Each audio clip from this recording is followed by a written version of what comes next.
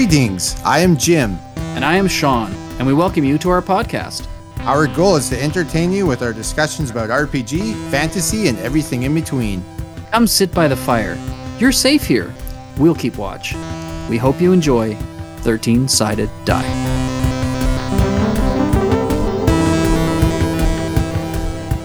Level 1, Episode 7. Our first guest, John from Tale of the Manticore. Come hear John talk about his amazing podcast, his one-shot game, and world builder system as we chat all things D&D. Plus, we play his fun game, One Shot in the Dark.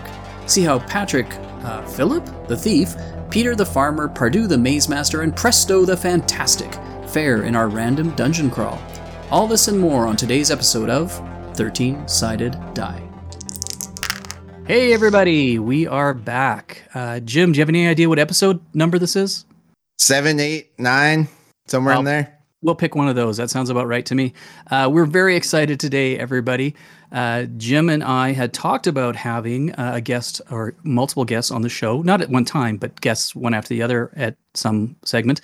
And we are kind of right in that zone right now. We're very excited today to bring a guest in. And Jim, do you want to kind of invite our guest and kind of announce who it is?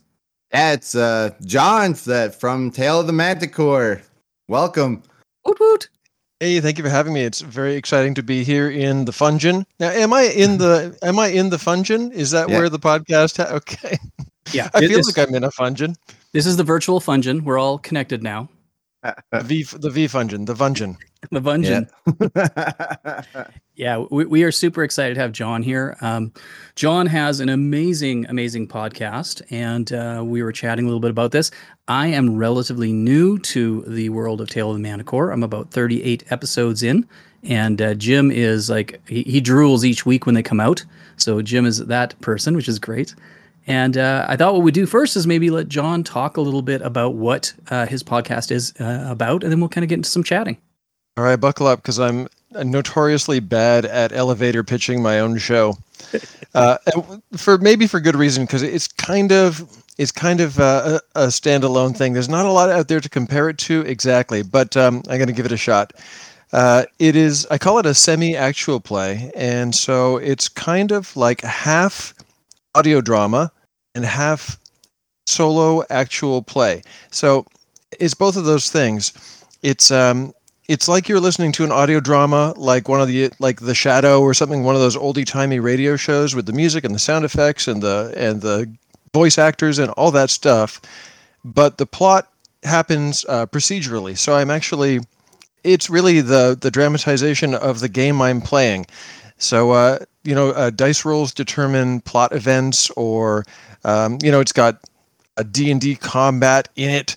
It is a game, but it's just sort of skinned in an audio drama format. Does that make sense? Because I'm so bad at doing this, but I keep trying it a new way every time. Did that make any sense to you?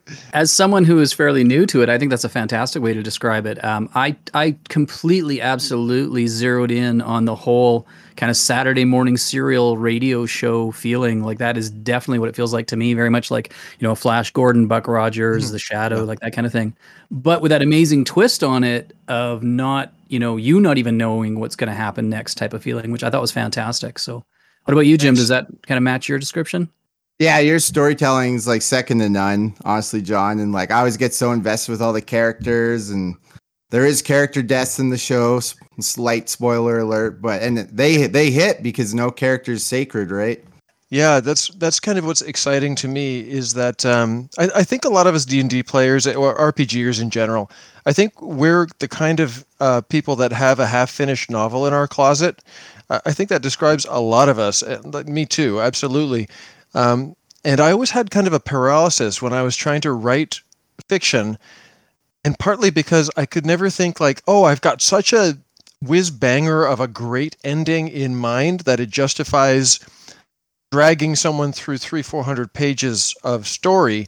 I never had that kind of confidence, and so I would stop and I would abandon and basically give up on trying to be that kind of a storyteller. But doing it procedurally or gamifying it, I guess, it's completely liberated my fiction writing, I guess, is what it is. because now I don't have to worry about like, how's it going to end? How's it going to end? Because I just follow whatever dice tell me happens. And it's actually the best thing as a writer that's ever happened to me. I would say, like, if there's any burgeoning writers out there, randomize some of your decisions, and oh my God, the doors fly open. Like my show kind of writes itself in a way. Yeah, I can completely get that. I think if I could add to that, what I found is any writing that I've tried to do in the past would not work. And then one day I started trying to write script writing, and I found that opened the door. It was so much easier for me to write in the sense of a script than it was to write in the sense of a novel. Being more of a graphic artist, that makes sense because I'm just a dumb graphics guy, not a word guy. Which completely leads into, for me, as a D&D DM, because that is really what you're doing. You're kind of writing a script, and I really get that feeling from your work that is that kind of element. And the idea of the randomness is just purely brilliant because it just does really give it a chance for anything to happen, right? Yeah, like I say, I really enjoy it, and I'm on the edge of my seat, and like when combats come up, I'm legitimately afraid that the characters will die, and I'm just as invested as I would be in a table game. Actually, I think more, just because in my show, I think I do a bit more character development than would typically happen at a table game. I think also, and see what you think, Jim, is that you're also birthing all of these characters, as opposed to, say, if it was a table, you'd have obviously, your friends being their own players, but for you, they're all yours. They're all your children. Yeah, it's extremely selfish. And dangerous. If one goes, that's hard. I love that you can tell that, like, how excited or scared you get in certain roles. You can tell in your voice, or, oh no, I got a 1. Like, what's going to happen now? Yeah, I hope that it comes across, because the one thing that I can't get around is that I can't play it live. Like, I can't record the show while I'm playing it. There's just too much going on with the production elements. So it has to be a reenactment. Like all the dice rolling that you hear, I'm sure you've figured it out. There's samples of dice rolls. And so I just do that so I can control the volume, and so dice don't land on the floor and stuff like that. It's just kind of a convenience thing. But like if I roll a 4 and go, 4, that happened. This is my reenactment of that having happened, because it's not improvised and it's not live. And so that is kind of, I don't know if that's a drawback. I try and relive the emotion, and it's all real. It's just happening as a kind of an echo of the game. Yeah, I think that's 100% legitimate. I mean, it'd be extremely difficult to create such an awesome show that you have, because it's technically very, very well done. And I think that'd be really hard to do that in a live situation. And all like the voice actual plays have that, right? Like right, your critical roles or whatever, they've got that. Yeah, and that's a different format because of all your voices, the different characters that come in, right? Your different people that are helping out with it. You would have to have them all around you to do all that together. Like it's just, and I imagine too. I'm making a guess here, but I imagine some of the voices are nowhere near you in proximity. They could be on the other side of the country or the world. Nowhere near, different schedules, different investments. Yeah, so as you said, it's just a completely different thing. Both things are good. They're different. Yeah. No, I think, and I know Jim and I've talked about this. I think you've absolutely nailed it. And if I could say one thing about it that I do find so fascinating is that you are so open with it. Like, I know I'm only partway through it, but the amount of ads that you play on the show, allowing other people to advertise their stuff, and so many times their stuff is in direct conflict with what you are doing. And I've heard you speak about it. It's a big, wide open world, and you're very welcoming. Hats off to you, because that's not a common thing in people in our world. It's not. It should be. There's a couple of things to dig down on with this. One of them would be like ads. To be honest, the inverse is true, and maybe even more salient in this case, just because when I put my ad onto a show, like my ad says something like, "Are you tired of Monty Python, or do you want some show that's more Game of Thrones and less Monty Python?"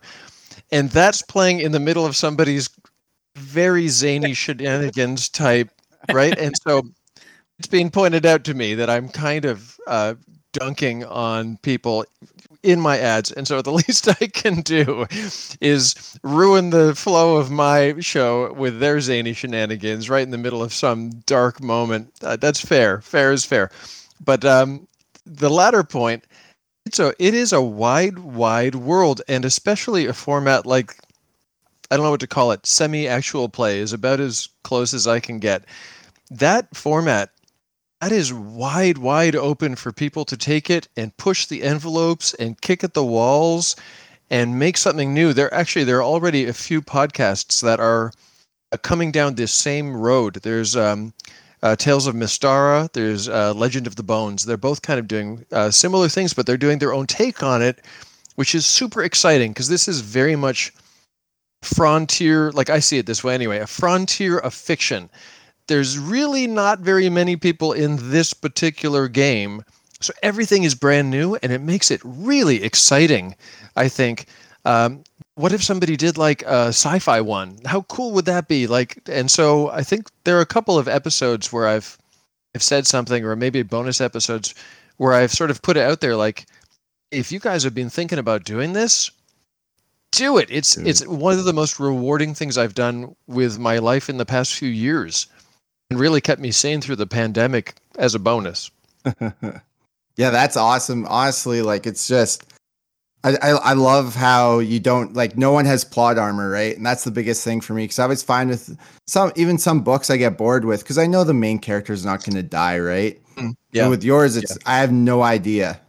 Yeah, with most, like 99% of fiction, it's how is the author going to cleverly pull something out of the past that I'd forgotten about that's going to save the day? Oh, remember that MacGuffin they had in their pocket that I mentioned on page 32? Well, now it's page 459, and they pull out that MacGuffin. You forgot it was there. I didn't forget it was there. And boom, win. And you're like, okay, good. Yeah, you got me. You saved the day from the darkest hour. But you know Spider-Man's going to live. You know, I always go to superheroes. You know John Wick is going to live. Like, there's no real danger. That's why George Martin was so exciting when that came out, right? Because you read that. Oh, yeah. You read about Ned Stark, and you're like, oh, this is actually dangerous. I'm going to get invested in characters, and this guy will kill them. That I think had a big effect on me, because ever since that, I kind of thought, oh, there's a different way to do this. If you're willing to, like, strip off that plot armor, you can create a real sense of danger. Like, it's not a sense of danger, it's real danger. Well, to imaginary characters. But you get the idea. And that comes through big time. Like the Game of Thrones reference for sure. That was very, I think that threw everybody when that happened. Right. It was like, wow, this is a main character. We're going to wipe out a main character so early. Sorry, everybody, for spoilers, but the books came out a long time ago. In regards to your world, you warned us. Like, you warned us that, it's what the die does, and the rule of the dice and all that kind of stuff. But still, at a character death, I was still, like, just beside myself. Like, it was shocking, because it's like you did follow through on what you said, and it was shocking in all the best ways, because it made it so much more tangential and real that there's dire consequences here. As I say, I feel it too. And, I think I had a moment early on in season 1. There's a character death. I guess that's about as far as I'll spoil that, just for anybody that hasn't tried it at all, that might want to give it a shot. And when I got to that and it happened, the character wasn't very developed. It was 7, 8 episodes in, I forget. And when I kind of put it into the script, and then I think when I heard it back in the mix with the music and all that, and the quote unquote voice acting at the time, I was really learning. I felt something inside, which is weird, because normally I wouldn't feel like that about my own writing, or like if I write music, I don't often feel it in my own gut or heart or whatever, but I felt something, and that was like, there was a moment I thought, I think I've got something here, because I could actually feel that it had some power in it. I don't know if that makes sense, but I could actually, like, my own stuff was hitting me in a way, and I was getting feels off of my own product, which is odd. But as soon as that happened with that first death, I thought, okay, I think maybe there's something here. Not that I want to encourage more moments like that. Well, I can't encourage it. I'm just following the dice. But yeah, I think that was kind of a turning point for me, because I don't know if you listen to the first episodes. I think the nicest thing we could say is that they are charming, but really that's a euphemism for they're a little rough, because I was just learning it, and I didn't feel like I had like a ton of voices in my head or characters, and I guess I never really thought it through when I started. I was like, okay, yeah, I'll do this thing, and then I've got to voice like 5 different characters differently, distinctly. I don't really have one. I barely have one voice. All of these other ones. Anyway, it was a learning curve. And for everyone who sticks with me for the first few episodes, thank you very much. And actually, John, I'm sorry, but I'm going to have to disagree with you big time, because I know it was new and it was something you were trying out. But even from the beginning, there is something there. There truly is. And being the creator, I know it's super hard for you to see that, to admit that, to feel that, but it is. It was gripping right from the start, and of course, like everything, it gets better. It gets a lot better. Our episode 0 is hilarious, but you get into a rhythm and you get there. But I will say, even at the beginning of yours, anybody who listens to it, I would be very hard pressed to see somebody that doesn't get gripped by it right away, because there is something there right on episode 1. Thanks for saying.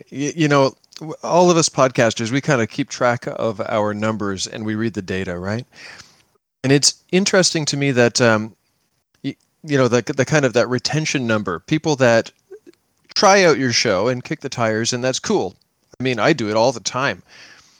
I think you're kind of right. The people that bother to come and check out my weird show, they tend to stick with it. And if they stick with like 2 episodes, typically they stick with the whole thing. And so that's actually really encouraging as a content maker, that it's a niche within a niche. It's solo RPG. I mean, RPG itself is a niche, right? This is like a very, very small little corner of the universe, but it's really gratifying to know that there are people that dig this thing that I'm making, and that they dig the same thing I do, especially because I feel like the general mode of play, like the popular mode of play, is something really quite different than what I'm doing tonally. Yeah, and I would say very in also technically. And Jim and I chatted about this. It really reminded us. Jim plays a lot of kind of OSR stuff now. I haven't played AD&D myself in years, and I started back in high school, but we've kind of graduated from that. And it really reminded me of those days, because 5e, when you think about it, is actually very safe, that world to be in. There's a lot of safety mechanisms to maintain that character, where what you're doing is not. It's very kind of high wire. It's very dangerous for characters. And that was really cool to revisit that and remember those days of what it was like. Yeah, like spoiler light. Yeah, how your characters, they just, spoiler light. But yeah, they start off with nothing, right? And it's cool when it's like, hey, they have this one thing or 2 things. I wanted to do that. Even though I think I chose captured by goblins is how we start, and so they've got nothing. That's a bit of a cliche, but I think at the time, I didn't know if 3 people would listen to it, so I think at the time I just wanted to start. Yeah. And I thought, what a good way to start is not with a shopping trip and not with listing off like, 5 silver arrows and 1 vial of holy water and 50 feet of rope. Maybe just nothing. How about nothing? And then we can just start. And so I think that was a bit of a cliche, but maybe it was the right move just for simplicity. Because I think that, and that's why I went with basic D&D actually. I think I had abandoned basic when I was 13 years old, to be honest. I just used that system and made the decision to start the way I did. It's all just for simplicity's sake, because I want the listener to be able to hold the story in their head. And if they have to keep track of like an inventory and like a list of skills that's about 90 feet long, you just can't do it. Yeah, that's tough. It's totally true. And it made your characters, fear a splinter. At the beginning, like everything was dangerous. It didn't matter if it was a creature, like because they were so raw, and that was really interesting. Yeah, I think they're armed with the sharp sticks at the Right? beginning. That's beautiful. I thought maybe it was only going to last I thought maybe it's going to be like every 2 or 3 episodes it's a TPK, and then I was like, oh man, I'm like they're not going to live through this. That could have happened, and I had to think that through in advance. What happens if there's a TPK? There've been a few times where that can happen. If it happens early on, I think it's a pretty easy fix. You go, okay, and that was the prologue. Now we're going to start the real story. It starts 5 years later, and that would work out really well. However, a TPK at around episode 30, 40, 50, that would be tough. Luckily, the dice haven't pushed me in that direction yet, and knock on wood, it will continue to keep me from having to make a really tough call like that. But it could happen at any time. But that's also part of where the excitement comes from, right? If it wasn't there, it would still be so epic. I know. I got about 5 buddies that text me every time your episode comes. Hey, did you listen to the Tale of Manticore yet? And we're talking about it, and like, man, they're not going to get out of that. Well, I don't know either, to be honest, whether they're going to get out of it. And that's beautiful, and I guess it goes back to what you were saying before about it being that randomness. But I'm so excited to hear that it's opened things up for you as a writer to be able to go that. I think some people might not be able to do that because they're a little too control freaky. I'm a big control freak when I'm building stuff, but I think that randomness, it allows so much cool things to happen and generate stuff in your mind. Yeah. You've probably heard of like backwards design and stuff like that, right? Begin with the end in mind. There's your rare writers like Stephen King. He just starts to write, and then by the end, something magical has happened. Or not. I guess he's had a couple of misses too, but mostly something satisfying happens. But I think that that's the exception to the rule, and most writers, they kind of think it through, and they know how it's going to end, and then they kind of cleverly get there. And along the way, the hero will face like that night of despair where all hope is lost. But it's all been planned out in advance. And that can be exciting, but you know that, because there's still 100 pages left in the novel. You know that everything's going to be fine. Because you're holding the book in your hands, or you're watching the movie and you can see the progress bar and you're like, well, there's still half an hour left. I guess it's not over, right? And so I kind of like this living on the edge of the fiction. That's how it feels. Like you're always right on the edge and you can fall. And that's kind of great. I dig that. I mean, games are like that. That's I think why we like the games, because anything can happen in a table game. And I wanted to bring that to an audio drama. And I guess there's some give and there's some take, but largely that's the goal. And it's a few years now. Is this as long as you thought you were going to go? Is it longer? Where does that fit into when you started, what your vision was, or was there one?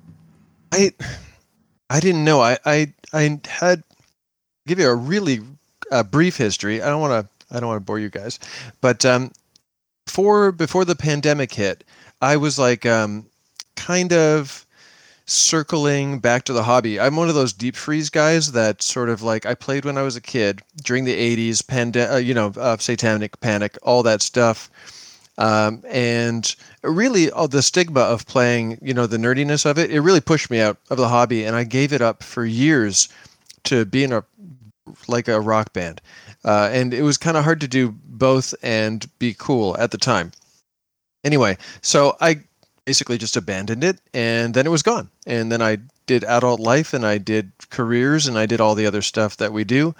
And I guess maybe 6 months before the pandemic, I started coming back to it. I think what drew me back actually was the Adventure Zone, which I think everybody and their dad loves and knows backwards and forwards. And if anybody hasn't heard the Adventure Zone, oh my God, it's so good. Anyway, it kind of got me thinking about D&D again, and I started listening to more podcasts, and then I started really hunting for something that felt like the games that I played, and I couldn't find much. It was just comedy, which is fine. It's great. I love it. I listened to some of it, but I was looking for something like dramatic and that made me really feel something very deeply. And again, some of these comedy ones, they can do that too, But I wasn't there. I wasn't immersed. And I was looking for the Game of Thrones of podcasts. Anyway, I found something called the Iron Realm, and it was the proto version of what I'm doing now. The best of my ability, I think this guy was the first to do a semi-actual play. And I loved what he was doing. It felt like he was capturing that nostalgic gaming experience in a bottle. And so I listened to his stuff. I thought, wow, I'll just find all the other ones that are just like this, and I'll just fill up my feed. And I had no plans on making anything at all. Didn't want to be a podcaster. But I couldn't find any more. His was like the only one. I really, really wanted more. And so at the end of the day, I thought, well, I've got a studio and I've got some experience with like sound engineering, and I'm an English teacher. There's really nobody on the planet that I could think of that should just do this more than me. Like D&D nerd, check. Sound equipment, check. And writing geek, check. I mean, what else is there? And so I'm that guy. I should make this thing. And so I tried to make it in secret because my wife is not a huge nerd, and I didn't want her to know my secret. That didn't work out at all because COVID came, and then I was like sitting in the other room mumbling into a microphone about goblins. So we had to have a sit down and have a talk. Of course, she was really supportive. Actually, she plays Aradine in season 1. Cool. And so she's totally supportive of this. And I felt very foolish after I sort of came out of the nerd closet unnecessarily. But there we go. And by then I was making the thing, and it started out very slowly. You know, I had 5 listeners, and then it was like 6. And then I was like, yeah, it's 6, but really 2 of them are me because I checked it twice. And any fledgling podcasters, I'm sure, can relate to that. And then it was 10, and then it was 20. And then at some point, I started thinking, I have to invite people on to do voices because I'm out. That made it better, and I think the show got a little traction then. And really just by inches. Like I can remember when it was like, oh wow, 50 listens in a day. This is the best day ever. Oh my God, it feels like Christmas. But then it just kept on growing from there. But again, like there was no blast off. There was no, and then I woke up one morning and I had 5 million downloads. That never happened. It's all been little by little by little by little. It makes me think of stories like, you guys listen to Black Flag or any of those old punk bands, all those like DIY punk bands that are like for their gig, they're like gluing their posters to telephone and they're just building up their fan base one by one by one. And my show has had kind of a similar history. Like it's kind of the punk band of APs, I think, in that it's got a very loyal fan base, but it's one by one by one by one. And it's got like quite a decent following now, but it wasn't like fast. Like you said, I've been doing it for a few years now. Yeah. And so actually I'm really grateful to anyone who's kind of given me their time. It's kind of a special thing. You guys make content. You guys know how that feels like when you get people listening to the show and they write and they say they enjoy it or something like that. It's like, wow, you have to have a moment of gratitude and be like, wow, thank you for giving me your time. That's just awesome. I'm just making this thing and wow, you dig it? That's so awesome. Thank you so much. It's kind of like those bands that are the 10-year overnight successes. Exactly. Yeah. Yep. Yeah. And I was going to actually ask about that, John. I was wondering, so the music we're hearing in the podcast is all from you. Is that correct? Mostly. So I think when I started, it was about 60% downloaded, Creative Commons stuff. Or no copyright stuff from YouTube. And like the theme song, I got it from YouTube. And I think it was probably the second thing I found. And I just lucked into something that kind of worked very well. Actually, that's true of a lot of things with the show, that I lucked into things that worked well for the most part. And then, over time, I was always like really excited about the show and thinking about it all the time. And so I would make music just as kind of like and I'm going to do this too. And I was trying to do everything too much, actually. But during COVID, we had a lot of downtime. Yeah. So I had the time to do that. Not so much anymore. So I would think, okay, You know what would be cool is something Diablo-esque. And so I thought, okay, I've got some classical guitars over here. I'll try and do that. And they didn't really come out sounding Diablo-esque, but I guess they came out with my sound on it. And then I made more and more and more. And now I have a library of, I don't know, 50 or 60 bits of score just that I've made sort of on the weekend. It's like doing a crossword to make one of these little scores because there's nothing to it. You make a chord progression, you record it, layer in something else, and then maybe do like a little improvised soloing on it. But that's just like a fun evening. It's not work at all, like in any way. And then it's royalty free and it's yours, which is fantastic. And it's mine. Actually, I put it out. I put some stuff up on YouTube, just like, hey, if anybody wants to use this stuff, I've used other people's stuff. The least I can do is give this back. And so I think I put, I don't know, 8 or 9 scores out on YouTube, just looped. And it's like, if anybody wants them, just have them. That's awesome. That's amazing. Awesome. So guys, I think we're going to take a little quick break here for a second. We come back, we are going to talk to John about his game that he's also developed. It's very exciting. And is that cool, Jim? Oh, yeah. Excellent. Fantasy Factoid. In honor of our guest today, the Manticore, the Dungeons & Dragons monster, has 24 tail spikes.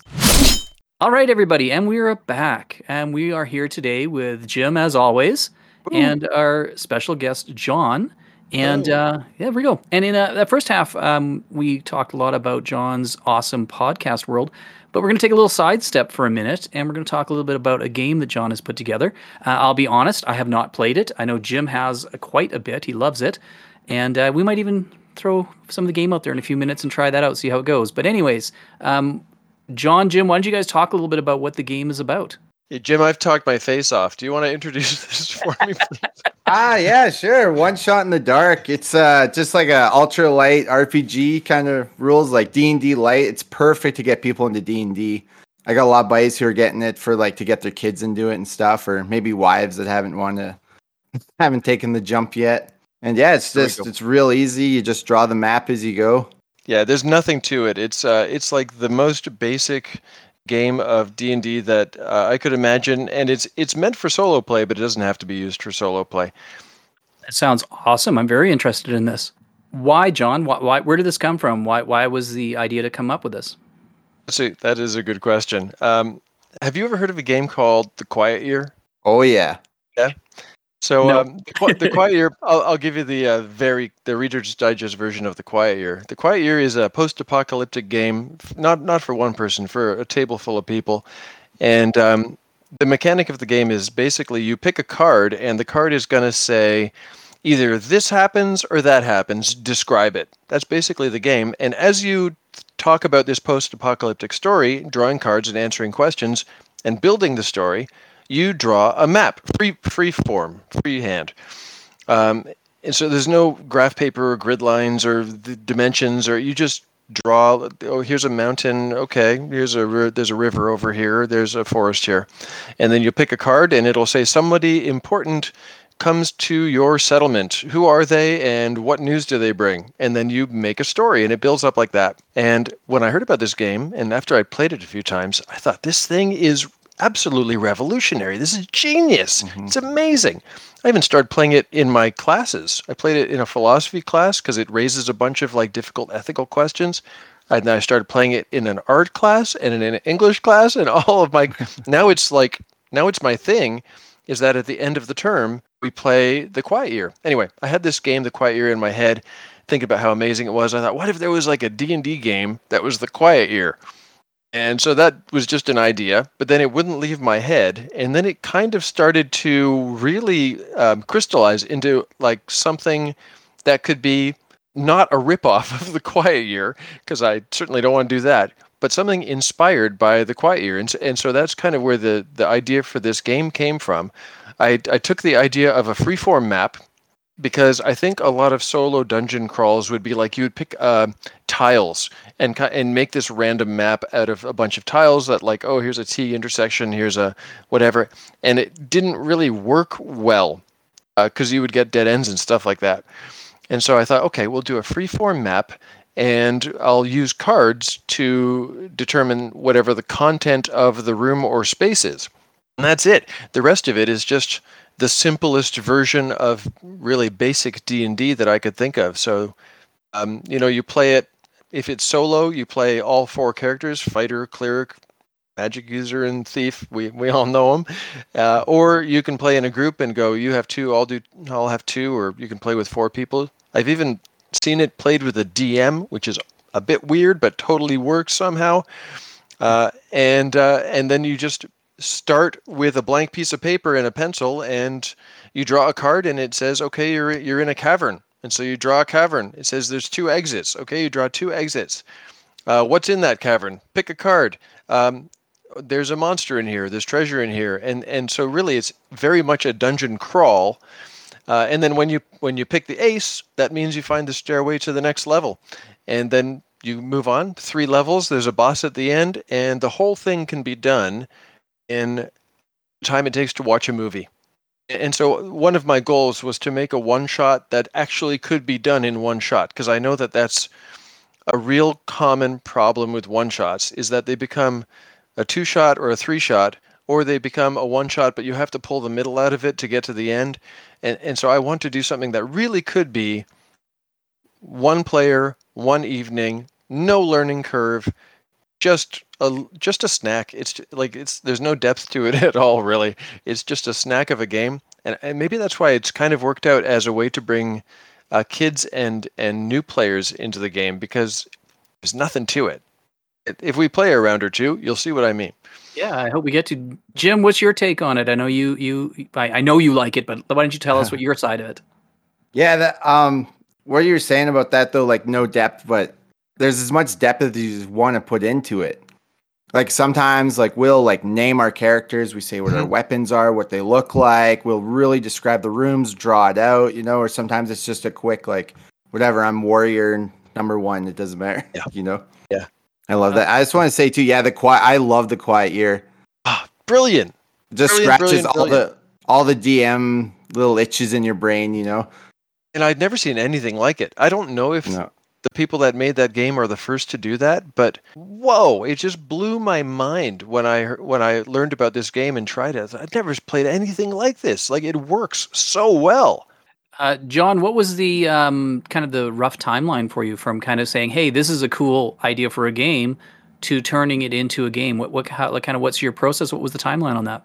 So I'm a high school teacher, so I'm working stiff like most folks, and so I was doing it all weekends and evenings, and doing the show as well. And the show is actually time intensive. It takes a lot of time to do that. So I was having to grab an hour here and an hour there. Yeah, I think from the moment I started to kind of type up the rule set, and it's brief. Let me see. The rule set is 16 pages, including a few pages of example play. So really, it's quite a lot less than that. The actual rules themselves are. and to everyone listening out there, as John pages.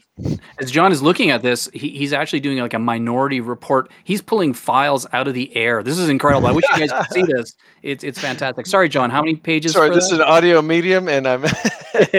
So the actual rule set only 5 pages. Wow. So from the time it came for me to like think it up, you're going to edit this and make it feel like really fast, right? Boom, boom, boom. Anyway, from the time I thought of it and started to hit keys to the time that it was done and had actually been play tested, because you got to give, if you can get some volunteers to play test it, you need to give them like a month to do that. Yeah. Probably 3 or 4 months. Wow, I would say. Awesome. That is awesome. Yeah. But I mean, like hour here, hour there. It wasn't. Yep. Yep. Totally. And what is the overall take on it been? How has it been received? It just went. It just earned Electrum status. Like our drive-through RPG has these medals. Yep. So it just reached Electrum, which is really thrilling. Again, this is one of those things where I thought, if 50 copies are sold, that's kind of awesome. I would be happy with that. And if 100 copies are sold, I'd be thrilled. So this has gone like beyond my expectations, and I couldn't be happier with that. Oh, congratulations! and when people send me like photos and stuff of them playing with their kids or whatever, that it's hard to describe that. That's a very cool feeling, I gotta say. Well, as a maker in any medium, when you put something out into the world and You can relate to this, I know. yeah, and people respond to it, and if people take it and do stuff to it that you never even thought about, like that's fantastic. And so I totally hear you, and I think that's congratulations, that's fantastic. I'm sure you can directly relate because you make stuff that ends up in people's home games, and I know they send you pictures of that stuff, and that's a special kind of thrill, isn't it? Yeah, it is. It really is.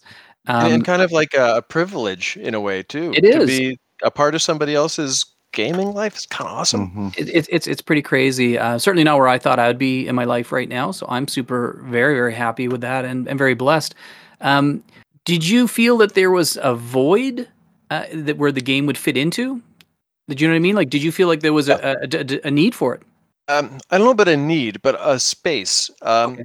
So I had no idea if there was a need for it, because there are so many games out there. Like the gaming is in this golden age right now, and it feels like there are way, way, way, way more games than anybody could possibly play. And so I thought at the very least, let me make something that isn't out there. And so that's why I wanted to make a one shot that was actually a one shot, because I felt like that kind of didn't exist too much. Yeah. And then also make something that really was like LITE, snack sized, light, because I felt like that wasn't there either. Now, maybe that is out there, and I know that there are a few things that are not totally different from what I've got. But I guess when I made this, I wasn't aware of any of them, but I still think it's probably just a handful. Yeah. Anyway, it's found a little home, and so that's kind of delightful. And but I guess I wasn't thinking it through too much. I've just put out something else, and I think I was giving it more thought that time because now I'm sensitive. Like I don't want to put stuff out for the sake of putting stuff out. It's gotta, well, as you put it, it's gotta kind of fill a need out there. Well, I gotta say that there was a need for that one shot in the dark, and that's what we do now. It's perfect for when D&D night gets canceled last minute, because you can still play D&D. There's no prep. It's still D&D. It's I don't know. It's our go-to now. Anytime it's canceled, just all right, grab one shot in the dark. That's a really good idea, Jim. I never thought of that because I know a lot of times when we're playing, if one person can't make it, we will sometimes proceed without them, but I don't like to do that. I like to have everybody, at the table. And so that's a great thing. If something like that happens, and usually find out like the morning on the day, that'd be great to say, hey, come on by. That's what we're going to do. So, yeah. I hope everyone out there has pen and paper and is like frantically scribbling down all these like nuggets that John is giving us. I know there's a lot of things he said today that were new to me, and I'm very excited to explore. So, John, thank you. This has been fantastic. Jim, how many times do you think you've played that game so far? One Shot in the Dark. Dozen. Wow. Because you had Chubbs and Mike over a little while ago and played, didn't you? Yeah. Oh yeah. Yeah. I just all my nerdy friends now. I'm like, all right, we gotta play this. What's the success rate? Just as a creator, I'm curious to know. Is it? Do you win all the time? Do you win some of the time? Yeah, we've won every time so far, but it's all D&D nerds, right? We know what spells to take. We know when to save the skip monster battles for. Right. We save certain spells for the end. Yeah, so you cheat is what you're saying. Maybe metagame a little. That was fantastic. I had a question as well about this, John. So it's available on drive-through. Are any thoughts of taking it beyond that, or is that somewhere where you think that's just going to reside, or like, do you know what I mean? Like, is it thoughts of taking it up to a next level type of thing, or? I think it'll stay there, and because I'm not trying to make a livelihood out of it. I mean, if it took off like that, awesome. But I've priced it at just over free, kind of. Right. And that was on purpose because my podcast, it's not there to make money. That's not a goal. And whatever supplements I put out, it's not there to make money. Also not a goal. But I also didn't want to put them necessarily for free because I think sometimes that when a product is free, people think of it differently. Yeah, like, it's disposable. I've got stuff like I've got PDFs in my folder that I've got them for free, and I can't help it. I kind of think of them as less. But if you just pay 99 cents, or I think it's $1.50. This one's $1.50. Then at least maybe you look at it. So that's why I kind of set the price very deliberately as like very cheap but not free. Yeah. And I think it'll stay there. And I think somebody had asked me, am I going to release like a module for it, because it kind of almost begs for that kind of thing. And I think I would do it. Kind of have to know enough people will play it. So I think if it hits gold, I'll release a module. I think that's really kind of where we're at. All right, I'll keep pushing it. Yeah, just buy a couple hundred copies. I'm really happy to hear that. Our silly little podcast here was completely put together for some idiots having fun just talking. This is not a money-making venture, thank goodness. And I so look forward to this. These days when Jim and I get to do this, it's like you take all of that burden of life away and just get to have fun. So I'm so happy to hear you say that these different adventures that you're involved in are not about the money making side, because then you can leave that behind and you just get to have fun, and it doesn't matter, right? Like it's just a fun thing then. It's the love of the game, and you guys know that more than anyone, because I can tell from your podcast that you guys have that. You just love the game, and I'm just like you guys. I just love the game, and I want to be a part of that community, and I want to put out something that's of quality. And if there's some conversation about D&D going on, and something that I made is part of that conversation, that's all I want out of life now. I just want to be part, right? Yeah. I just love the game and want to be a part of the scene. That's really it. That's it. That's cool. John, you said there was something else that you have out as well right now. What is your other adventure? I just put out a couple of things. So one of them is like a reference for the show, and I did put that at free because it would just be too somehow self-congratulatory to put a price tag on it. So there's a reference called Encyclopedia Manticore out there that's for free. If anybody's listening and they want to go and get it, just go and get it. It says pay what you want, but if somebody wants it for free, take it for free. Please, it would be my honor if you would have it. The other thing I put out is actually also kind of inspired by The Quiet Year. You can tell I'm a little bit obsessed, and it's a world building tool, but it doesn't build a world. It builds a single settlement over a 500-year history. And that actually that was born out of an actual need. During season 1 of Manticore, I was making everything up on the fly, like all the lore, including geographic locations and stuff. And it got a little, like there were a lot of balls in the air to juggle. And I was sort of worried I'm going to make a lot of mistakes here and continuity errors, and that's something I would prefer to avoid. But I was in it in season 1. And so for season 1, I just kind of tried to proceed very, very carefully when I was adding things, especially after I got to a certain level of density of lore. Anyway, for season 2, I tried to correct some of the mistakes that I'd made in season 1. And so one of them was that I wanted to have a framework, still work things out on the fly, because I think there's a lot of value to that, but just have a skeleton to hang stuff off in terms of the lore. And so I made this world building generator for myself to use, actually, and I think I gave it to a few people, and we talked about it. Maybe we should put this out. Okay, and so I collected a ton of not really play testers, because it's not a game, but testers, beta testers, and this one I spent a lot more time on, actually. Maybe it took 9 months from conception to release. And but it's out there now. It's a coin flipping generator, very similar to The Quiet Year, in which you'll get a prompt that will say something like, "Your settlement was taken through peaceful or violent means. What happened?" And then that's you kind of build it. Okay, year 1 to 5 or year 1 to 7.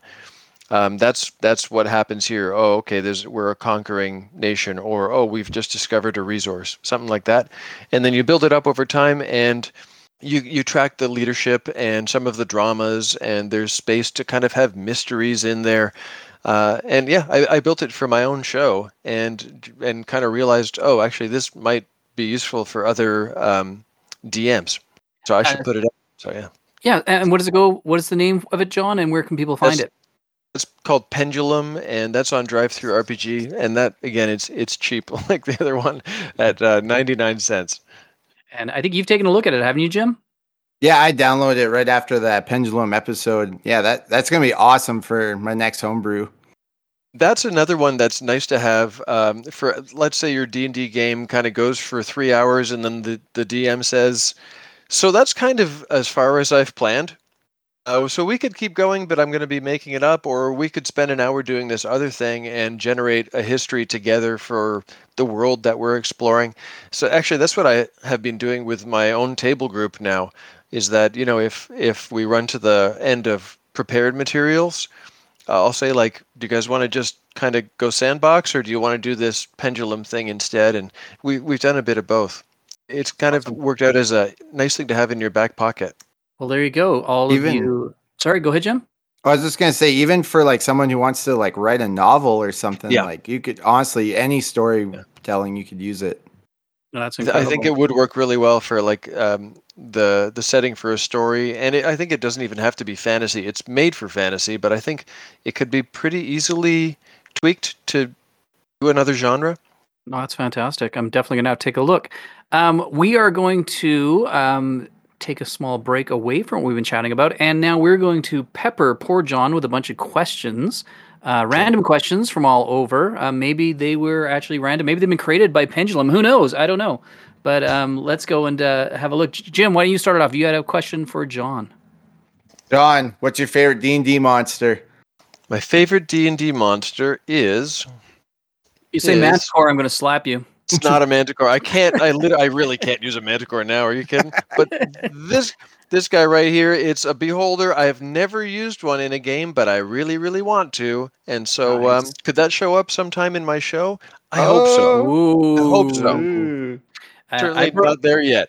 I broke a rule once, and in our previous campaign, I had 2 Beholders in one room, but they didn't know. They only saw the one. There was one hiding in the shadows. That was fun. Jim, how do you feel about Beholders? Be honest. Come on, you don't like them, do you? They're all right. They're all right. He's over them. They're meh.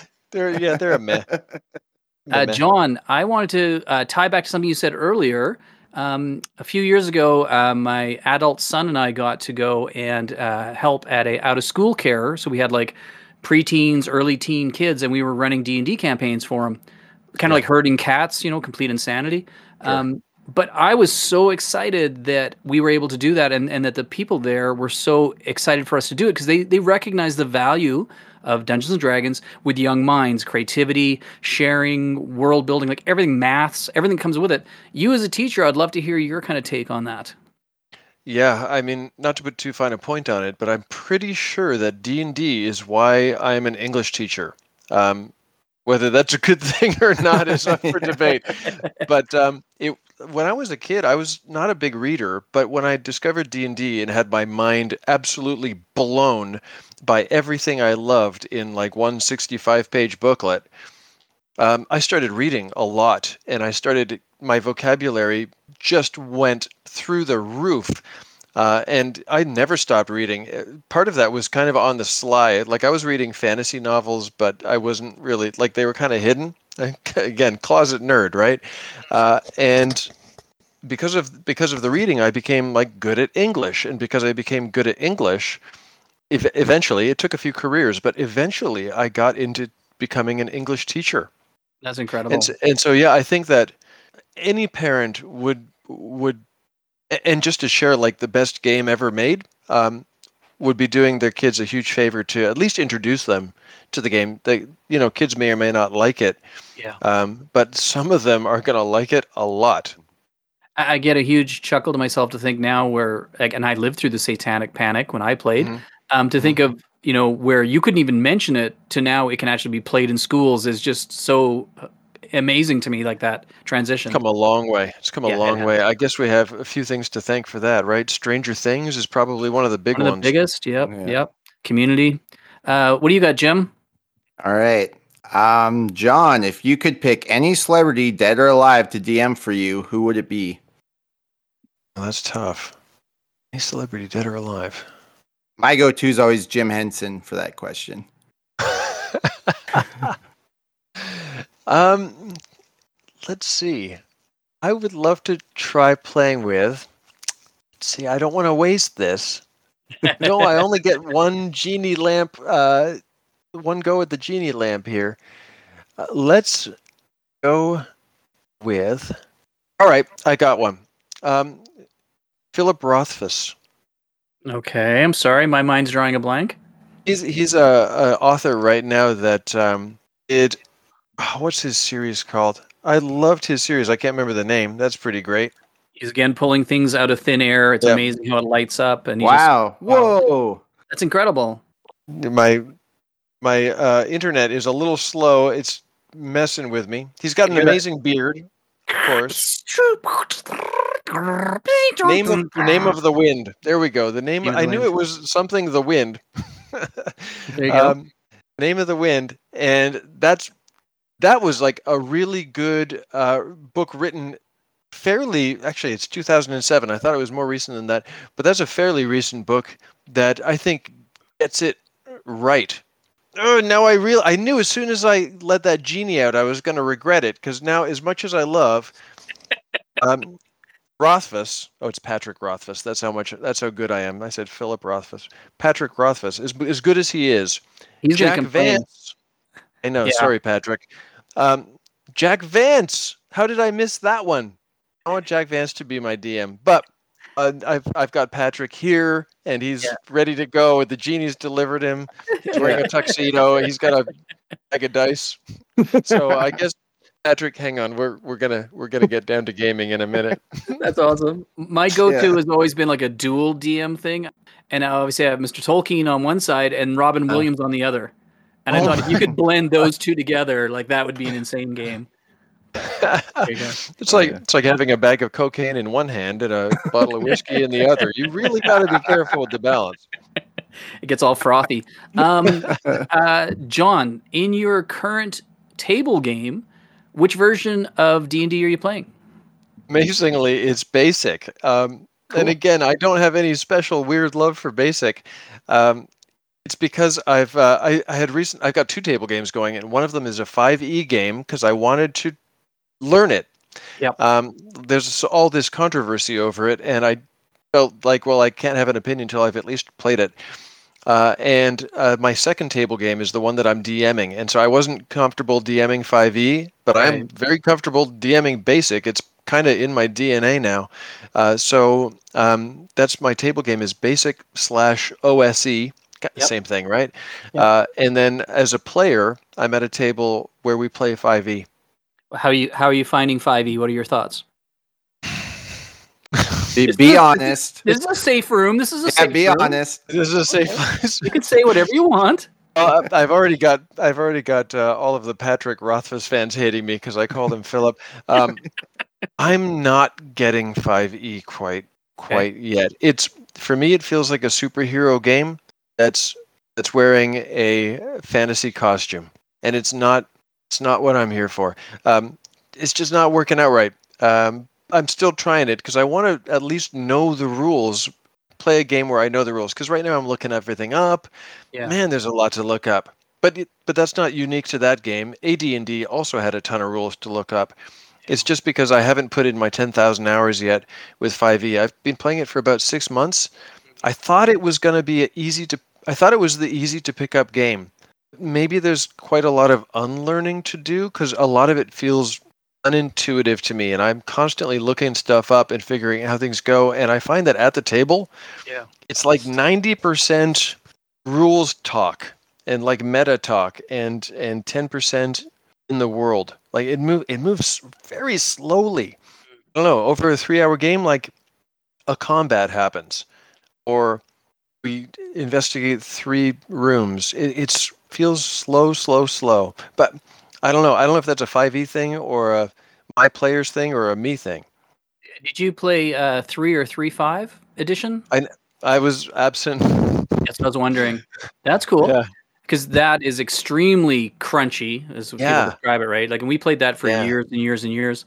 I was also foolish and played Rollmaster, Iron Crown Rollmaster, the Middle Earth one, and your character sheet was 7 pages long. You had 200 different skills it was like insane. So playing that kind of crazy level, what I found for 5e is actually it has simplified because it's gone on a lot of the stuff got slid away. The biggest thing for me, and I think and I'm not a big 5e fan, but the biggest thing for me is the whole, and Jim and I have talked about this, advantage, disadvantage. To break That's a good down. one. I stole that for basic. It's the best thing in the world to take away from, Right. oh, you're at -2 and you're at +1 and it's just advantage, disadvantage. And as a DM, it's open doors for me because I'm a storytelling DM. I'm not we have a guy in our group, Dr. Rules. And if there's an issue with the rule, I point at him and he explains what the rule is. I don't care. I'm about the story, the progression, and make it happen and everyone enjoy themselves, not get hung up on the minor silly details of a rule. That's not fun. I'm the same way. I'm more of a story guy, and if I don't know a rule, I'll just make it up and figure it out later. And like if I got it wrong, I'm sorry. I'll make it up somehow. Yeah.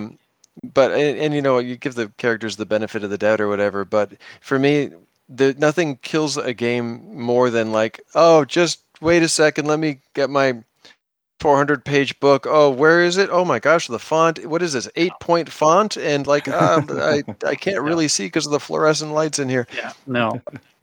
We try and avoid that as much as we can on ours, and it's just not worth it. You want to have fun. It's all about fun. Jim, what's your next question?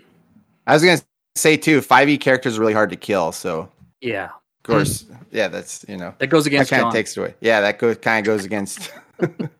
I feel there has to be stakes. If I feel like my character can't die, I kind of find I don't care.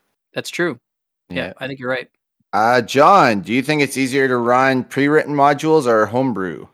Actually, I've not run a pre-written module since I was about 15 years old, so I don't know. But I can say this: for me, anyway, like I totally understand why people would want to run a pre-written module. I mean, we don't have a lot of time as adults, right? But for me, part of the fun is to make the world and to make the adventure and to make the story and to not kind of know how it's supposed to end and stuff like that. And so for me, absolutely DIY everything. Everything DIY. But that's just a preference. I get why people would want to play Ravenloft or, especially the classics. I totally get that. Yeah, completely. John, what is your thoughts on alignment? In more traditional times now, alignment to me seems to be out the window and nobody really pays any attention to it. What is your thoughts on alignment? I think it would be chaotic evil for a podcaster to leave in all of my awkwardness about Patrick Rothfuss. That's my first thing to say about that. And a lawful good podcaster would cut it out and be kind. Okay, but my real answer is I have no use for it whatsoever. You can put it in the bin. I don't use it. I just don't use it. Characters are characters. Yeah. I can't find a use for it, actually. Oh, that's really interesting. Except maybe like a detect evil spell. But then I can make that call easily on the fly. So yeah, especially in terms of like your character can't do that, that just doesn't exist at my table. That's really interesting. I was more strong with it, like because it was a big thing, obviously, in the old days. It was very tied to your character, right? Yeah, prohibitive and all that. Yeah. Yeah. And I did have a player in my last campaign who was a cleric and through a number of his choices was very much going against what his alignment would have been. So he got to become a fallen cleric, which was really fun. And I'm so nerdy, was mapping, everyone's alignment through the thing by choices they made. So I do find some kind of fun in that. I know I've become a lot looser with it now. I think you talked about that on your show, didn't you? We did, yeah, and it was so cool to see that happen. Yeah, but you don't need the alignment to have that story happen. No, right? That story can happen just because you, as the DM, have noticed that they're not doing things that are aligned with your deity or whatever. Yeah. But yeah, you don't need to have the thing on that says like my personality is bubbly and spendthrift, and then now I have to act that way all the time because it says so on my sheet. I don't know. People are complex. Sometimes we're good, sometimes we're bad, sometimes we're both. Mm-hmm. No, it's completely true. That's a great point. Jim, next question. John, is there a storyline you wanted to explore in season 1 of Manticore that the dice won't let you explore that you brought back later in the season? There's a two-parter. So yes, absolutely. There is a storyline that I wanted to explore, but didn't, and without spoiling. So I think I might only be able to half answer this question, but I'll do my best. There is the first villain that you meet in season 1, kind of goes away. This happens if you're doing procedural storytelling, is that you might come up with an NPC, and they might just kind of get written out of the story by random dice results. And so this did happen in season 1. There was the very first villain of the story kind of just goes away, and the story just goes elsewhere. The same way a party can go to your well-crafted dungeon and say, you know what, I think we're going to go over there instead and not go into the dungeon. That can kind of happen in a game like mine as well. And so I was thinking, would it be cool to bring that character back in season 2? It's possible. It's the same universe. It's the same world. The geography works. Even the timeline makes it possible. And then I thought, but is that super cheesy to do that? I don't know. And so I kind of left it as, if the dice say this kind of thing is going to happen, then I'll bring back that villain, but I won't force it. So that's kind of where I'm at with it now. It's like I'm open to bringing back and developing these abandoned storylines, but I'm not going to force it either. Awesome. It's really cool. All right, gang. I think we're going to kind of wrap up our kind of major part of the show right now. Unless there's anything you wanted to mention, John, before we kind of fade off into our next part. No, I'm talking my face off again. That's okay. We like it. It's good. It's good. All right, gang. We're going to head over. Please stick around. We are going to have a little fun and play John's One Shot in the Dark. Are you looking for a D&D podcast with a dark side? Something more like Game of Thrones and less like Monty Python? Tale of the Manticore is part dark fantasy audio drama, part solo D&D RPG. There's no plot armor here. The dice make all the important decisions. Join me as I resurrect the excitement, wonder, and emotion of old school D&D. Made for a mature audience, Tale of the Manticore is both a fiction and a game. It's the story where chaos rolls. Hey everybody, we are back and we are so excited today for our special guest John, who's just been a wealth of knowledge. Like I said earlier, I hope everyone's writing down everything that he's telling us because there's lots going on. I'm excited because Jim, why don't you tell everyone what we're going to do right now? We're going to play some One Shot in the Dark. We'll play a level of it. So first of all, we got to figure out what we're going to be. Cool. We'll let John pick first since he's the guest. Okay. Let's see. There's 3 of us, and there's 4 characters to play. So we could do it one of a couple of ways. Either I could sort of DM it. You guys can play 2 characters each, or one of you guys can do 2, and then the others will take 1. I'm happy to do it that way if you like, and we'll go GM-less, which is maybe in the spirit of the game. I want John to play. Okay, yeah, let's go GM-less. I will play the thief, and my thief's name will be Patrick Rothfuss. All right, Sean. So you got wizard, cleric, or warrior? Oh, I am going to be the cleric. Pardue, the cleric. Pardue. All right, and we did this really good setup, so Sean doesn't know any of the spells or what he can pick from. I'll send you a screenshot. Cool, man. The magic of editing. This is all going to be. Oh, it's going to be amazing. It's gonna flow like water.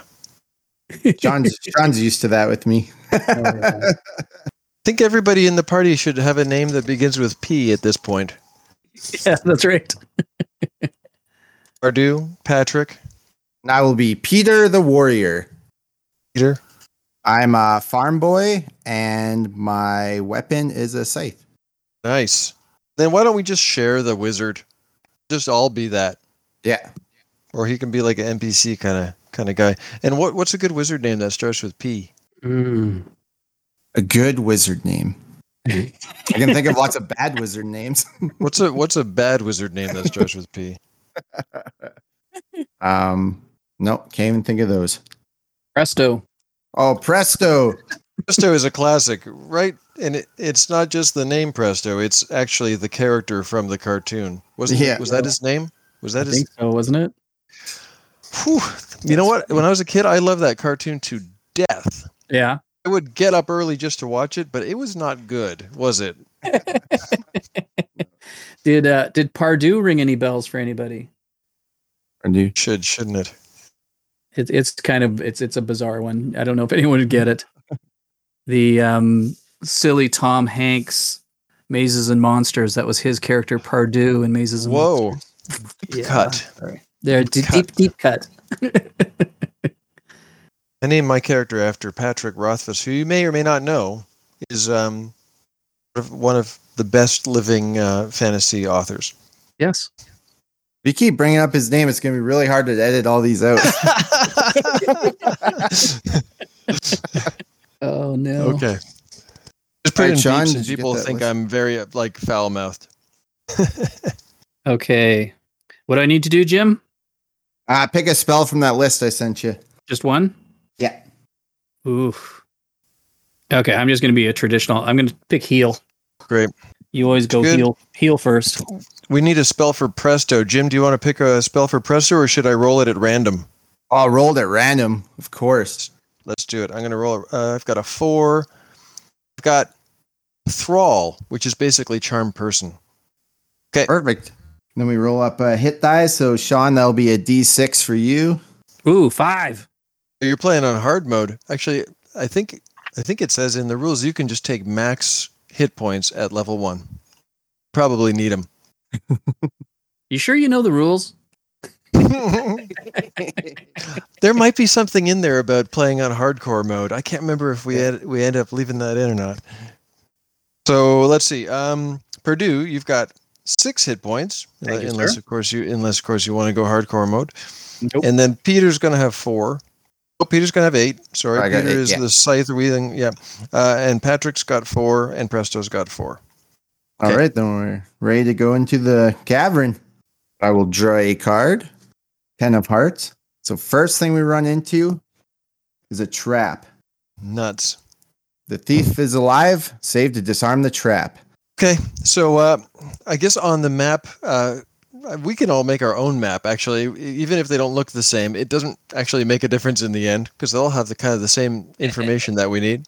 So I've just drawn like a stairs into a cavern. And right away there's a trap, and I'm going to make a saving throw. A saving throw in one shot at the dark is basically a high-low. You just roll a 20-sided die and an 11 or better. Make it. My roll. Do it. I've got a 1, which is a strong start. So a pendulum axe comes down and hits you, or hits one of us for 1d4 damage. It's a pendulum axe. Who wants to roll damage? Should I do it since I caused it? Yeah. Okay. Got 3 damage. Who wants to take 3 damage? So this part of the mechanic of the game is that damage is distributed however we like, except we can't say you take 1, I'll take 1, you take 1. Somebody has to take 3 points. The cleric will take 3. Wow, that's very generous of you, Pardue. I'm a holy man. Right now. All right, Jim. I'll draw a card for Sean. So you get 9 of hearts. Yes. Creature's sleeping quarters, 2 exit. Huh.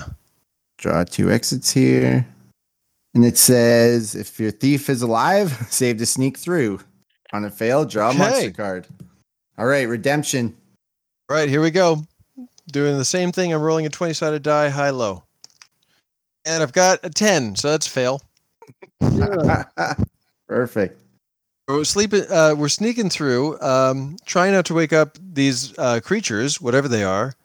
And looks like stepped on a rock. As always. All right, stupid rocks. Who left this rock here? We drew a 6, and that's 2 cultists at 6 HP each, and they do D6 damage. Okay. So combat works thusly. Like everything else, it's super easy. Initiative. Characters always win initiative, so we just always go first.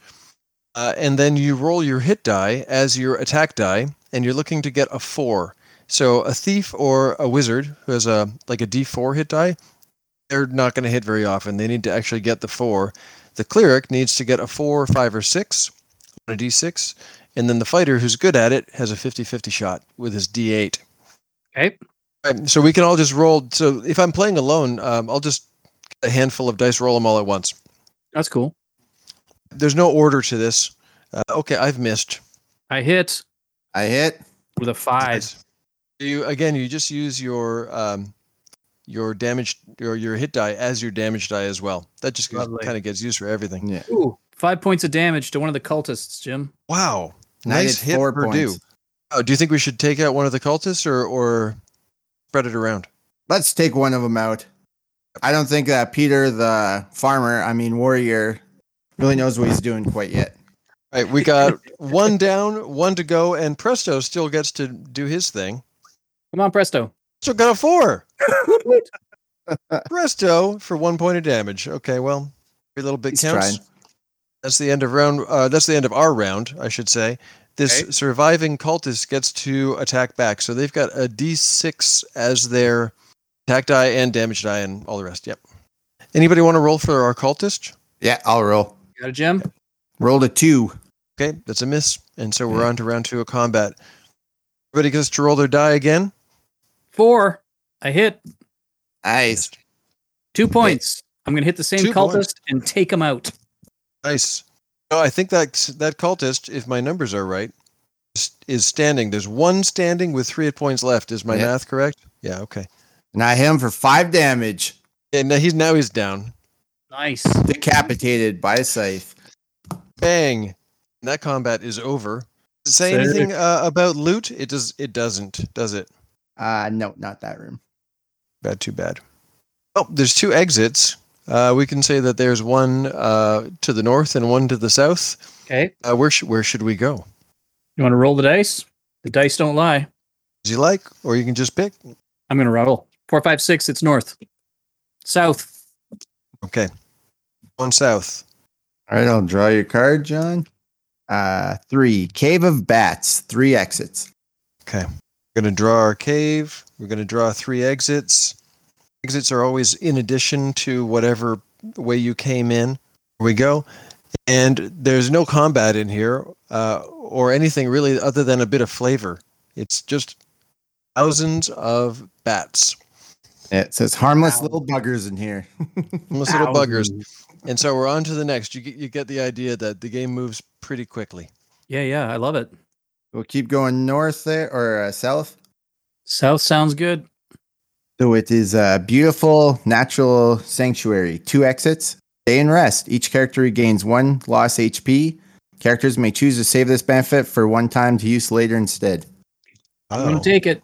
Okay, you get your hit point back, or one of them, and the rest of us are at full. This is a beautiful little spring there.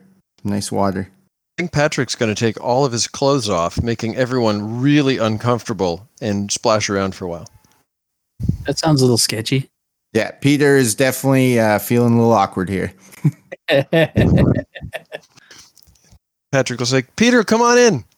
Water's great." Actually, the water's like an inch deep. There's really. All right, Sean. Yes, sir. Oh, you just run into a T-junction tunnel. Okay. What direction did you want to go from the 2 exits out of the pool? So it's east or west, right? Is the T intersection? Am I right on that? However you drew it. Yeah, that's how I drew it. I don't know. We are going to go off to the west. Okay. So just for you listeners out there, while we were playing, I have downloaded this game, and I didn't pay for it. I scammed it. I found an illegal way in. Don't pay for it. And look at that. So you can literally play the game and download a copy for yourself that easily. So everybody, please download a copy of this game. Okay, heading off to the west. It says T-junction tunnel. Did you hear something? I did. Did I hear something? That's all it says. Yeah. Yeah. I don't like that. It was actually just me pulling my pants back up. Maybe it was those bats. I still hear those bats fluttering. Thousands of bats. All right, John. 7 hearts treasure room. 1 exit. Nice. So Doesn't like a treasure room. Okay, how do we find out what's in the room now? It says trapped chest. If your thief is alive, save to disarm the trap. All right. Wish me luck. Thief is working overtime. Lucky Patrick is my name. Oh, I made it. I got it with a 12. Woot woot. Woo. It's a cake. Awesome. It's So a we get to cake. draw a loot card. We get 2. You get a potion of health. One character Handy. may add up to 4 HP to the current total when you use it. Unlike in D&D, you could actually go over max with that if you wanted to. Oh, Oh, I didn't know that one. look at that. Jim learned something. Because, Oh, we- Jim read all the rules. Oh, we make up so many rules and homebrew stuff. And Perfect. That's awesome. Perfect. all right, Sean. Yes. 5. Creature lair or dwelling, 2 exits. Mm. Then we draw a monster card. Maybe this is what I heard. All right, let's see what it is. So I hope everybody out there is seeing like how quickly you can put stuff together. Like things are happening. There's no overhead. There's no thinking. Like just let it go and have fun. It's like an old video game. It's like Yeah, a room with some monsters and some loot. That's kind of it. It reminded me actually. Remember the old computer text games we played back in the 80s? It Mhm. really reminds me of that kind of feel. Those had a huge impact on me. I got to say, like Zork, or if you go to the way back, there was one called Eamon. They're so great, those games. Yeah, I love that stuff. I can kind of feel it in this kind of stuff. What do you got, Jim? We encounter 4 giant spiders. That's not You got- good. They got 3 HP each, and they do D4 damage. Okay. All right. All right, we can all make our attack. There's no There's order. no initiative, is there? Yeah. Hit. I hit. Me too. Cool. Miss. 5 damage. I kill one of the spiders. My mace crushes Nice. it. Icky green goo pours out of it. Did 2 damage. I managed to chop off a leg or 2 there. Okay. Did you hit or And- miss? I missed. Peter's scared of spiders. Yeah. Okay. That makes Do sense. you want to roll for Presto? Do you want to Yeah. take Presto for this fight? Great. Miss. Damn that guy. All right. Spider's turn. We should have Spider's turn. 3 spiders 3 of them. standing. So why don't we each roll for 1 spider, and it's a D4, and on a 4, that's a hit. And Hit. that's on the floor. It's What was I talking about earlier? not a game. It's not a game till there's a dice on the floor. That's And it's one of those D4s. You know that I'm stepping on that later. caltrop. Nuts! That's a hit. Yeah, I hit 2. I missed. 3 points of damage. 1 point. Ouch. I'll take it. I'll take it. But I'm close to death. But that's okay because I was before anyway. If you think about it. So can I heal or no? And when you're in battle, could I heal or no? Spells are actually instantaneous, and they don't even take your attack turn. They just happen. Okay. So I see corner of my eye. I see my good friend over there get bitten by the spider, and I fear because there could be poison involved. I'm going to cast my heal spell. Yay! And suddenly, I feel pretty good again. Woot woot.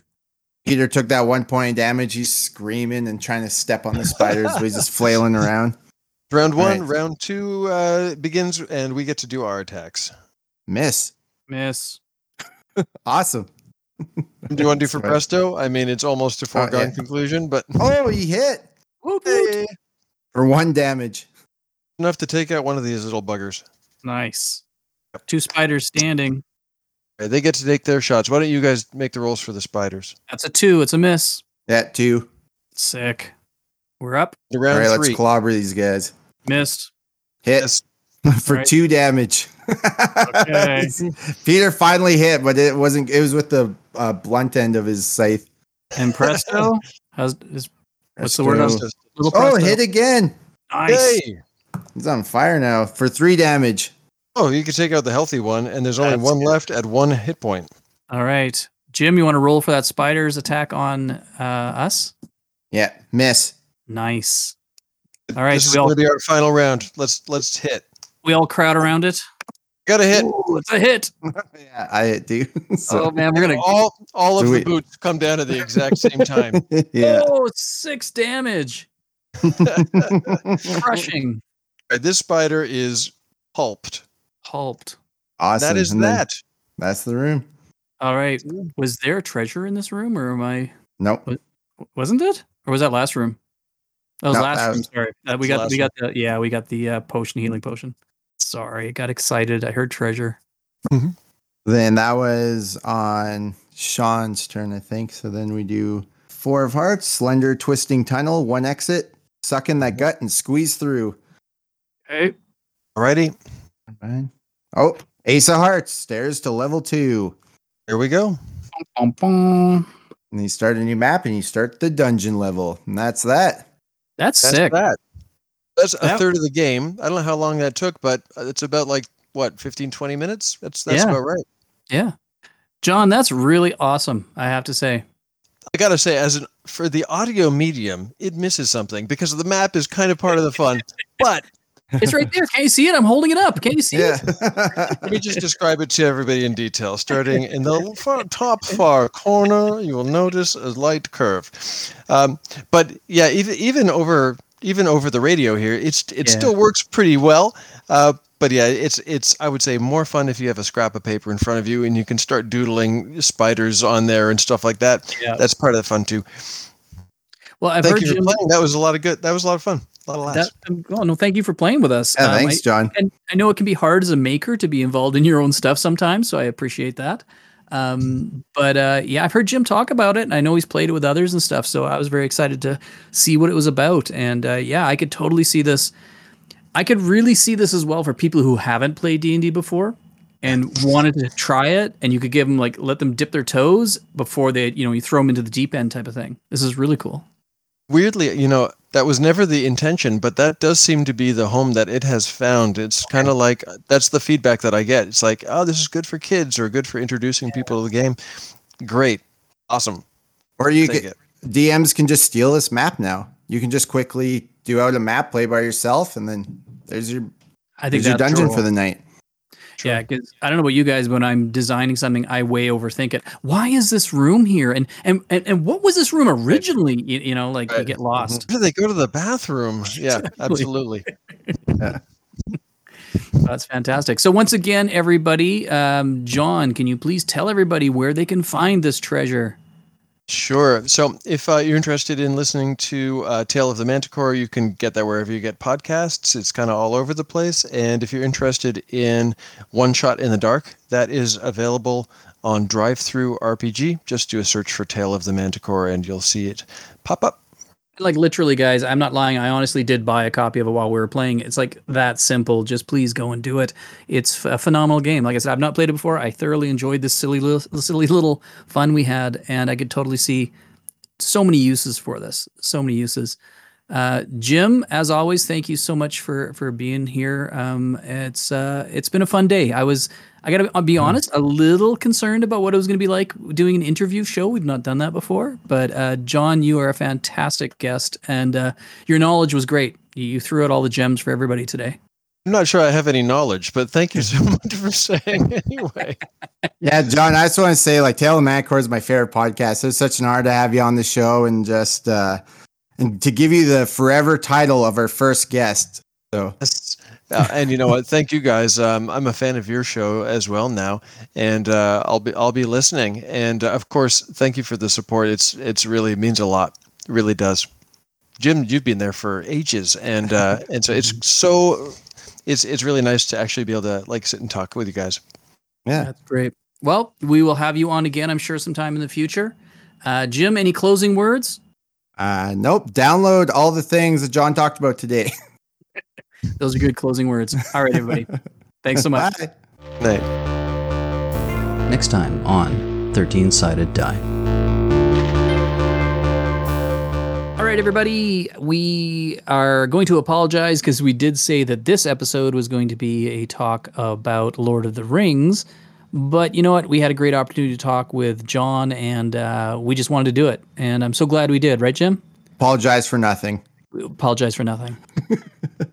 I hope you guys enjoyed it. John was phenomenal. We really had a great time chatting with him, and we'll probably have some more guests on in the future. So that was good. So anyways, I guess in a long way of saying next episode, we will go back to our Lord of the Rings discussions. But I do also want to add a little something in here if we could.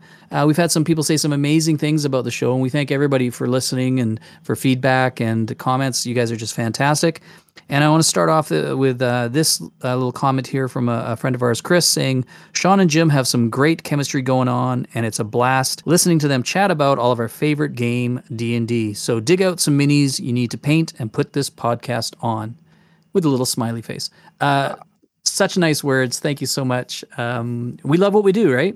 Yeah, this is awesome. And just anyone, if we love getting messages from you, just email us at crystalball@13sidedie.com. Let us know what you think. If you hate us, if you like us, if you got suggestions. Follow us on any of your podcast locations would be great. And if you could, give us some stars and maybe leave a review. That really helps out and gets this little podcast going. Or put us on before you go to sleep to bump up the listens. I bet our voices are the things you want to go to sleep on. All right, guys, this has been a blast. I'm sorry this is an extremely long show. It's probably our longest apologize for nothing. Sorry, we apologize for nothing. I'm not sorry. I'll stop being Canadian. And today was a special Canadian show, right? All three of us, even John was from Canada as well. Yeah, 3 connects. There you go. Can't get any better than that. All right, guys, I think, Jim, is that everything? Yeah, that's everything. All right, we're not going to apologize. We're just going to say, hope you're all well. Good night. Goodbye. Woo. Bye. Well done, you. You've made it to the end of the podcast. You are a bold adventurer, to be sure. Remember to fill your wire skin and to have your blade sharpened at the blacksmiths before departing. Thanks for listening. Please subscribe to our podcast to be notified of new 13-sided die adventures. And don't forget to tell your friends about the silly fools talking about D&D. 13-sided die has been brought to you by Sean and Jim. Executive produced by Sean and Jim. Mini painting by Sean and Jim. Engineered by Sean and Jim. Goblin torture device by Sean and Jim. Conceptualized by Sean and Jim. Please note, no goblins were harmed in the making of this podcast.